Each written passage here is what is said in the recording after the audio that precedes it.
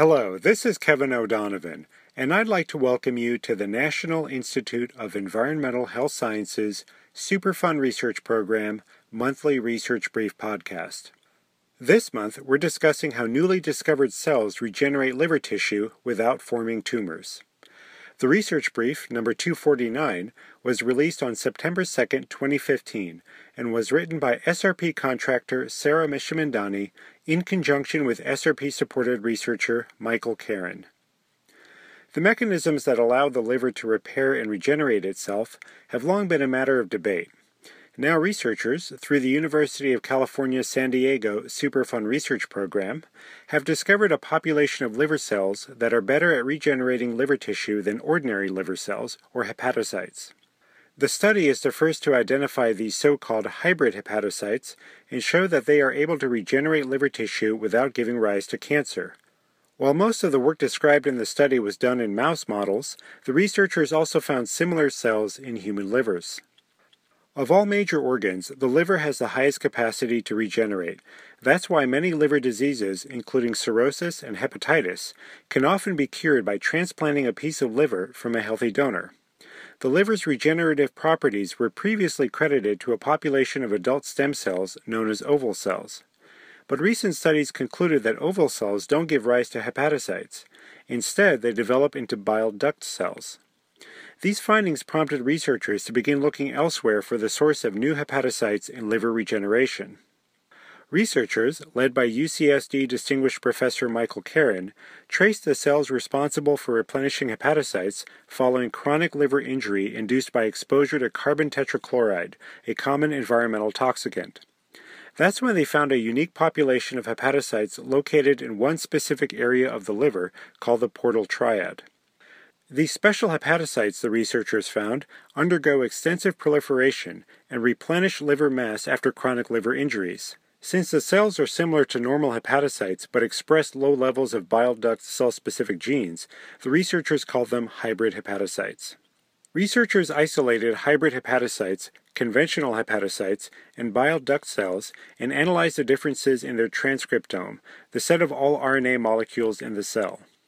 Because RNA is involved in gene expression, the transcriptome helps explain how the cell may respond to damage and how hybrid hepatocytes differ from other cells in the liver in terms of gene activity.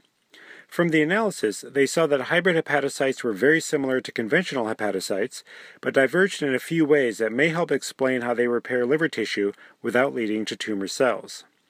They found that hybrid hepatocytes repress genes involved in oxidative metabolism, which are expressed at high levels in conventional hepatocytes. This suggests that hybrid hepatocytes block the genes and proteins that would generate mutagenic metabolites and cause oxidative stress, preventing pathways that could ultimately lead to cancer. This may also explain why hybrid hepatocytes are less sensitive to chronic damage caused by toxic chemicals like carbon tetrachloride. In hybrid hepatocytes, the scientists also found higher expression of protective genes that are essentially shut off in tumor tissue. Because of this expression, hybrid hepatocytes maintain high levels of proteins that are critical to detoxifying potentially damaging chemicals and their metabolites. Many other research labs around the world are working on ways to use stem cells to repopulate diseased livers and prevent liver failure. While stem cells hold a lot of promise for regenerative medicine, it can be difficult to ensure that they stop proliferating when their therapeutic job is done. As a result, stem cells carry a high risk of giving rise to tumors. Although hybrid hepatocytes are not stem cells, thus far they seem to be the most effective in rescuing a diseased liver from complete failure, said Joan Fontbrugada, postdoctoral researcher in Karen's lab and first author of the study. To test the safety of hybrid hepatocytes, Karen's team examined 3 different mouse models of liver cancer. They found no signs of hybrid hepatocytes in any of the tumors, leading the researchers to conclude that these cells don't contribute to liver cancer caused by obesity-induced hepatitis or chemical carcinogens.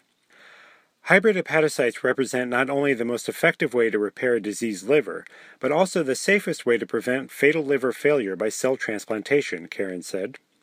The study, published in the journal Cell, was conducted through the UCSD Superfund Research Program, which has focused on the effects of toxicants on liver metabolism and functionality. If you'd like to learn more about this research, visit the Superfund Research Program website at www.niehs.nih.gov. nih.gov/SRP. From there, click on Who We Fund and follow the links to the University of California, San Diego Research Summary. If you have any questions or comments about this month's podcast, or if you have ideas for future podcasts, contact Maureen Avakian at avakian@niehs.nih.gov. Join us next month as we discuss more exciting research and technology developments from the Superfund Research Program.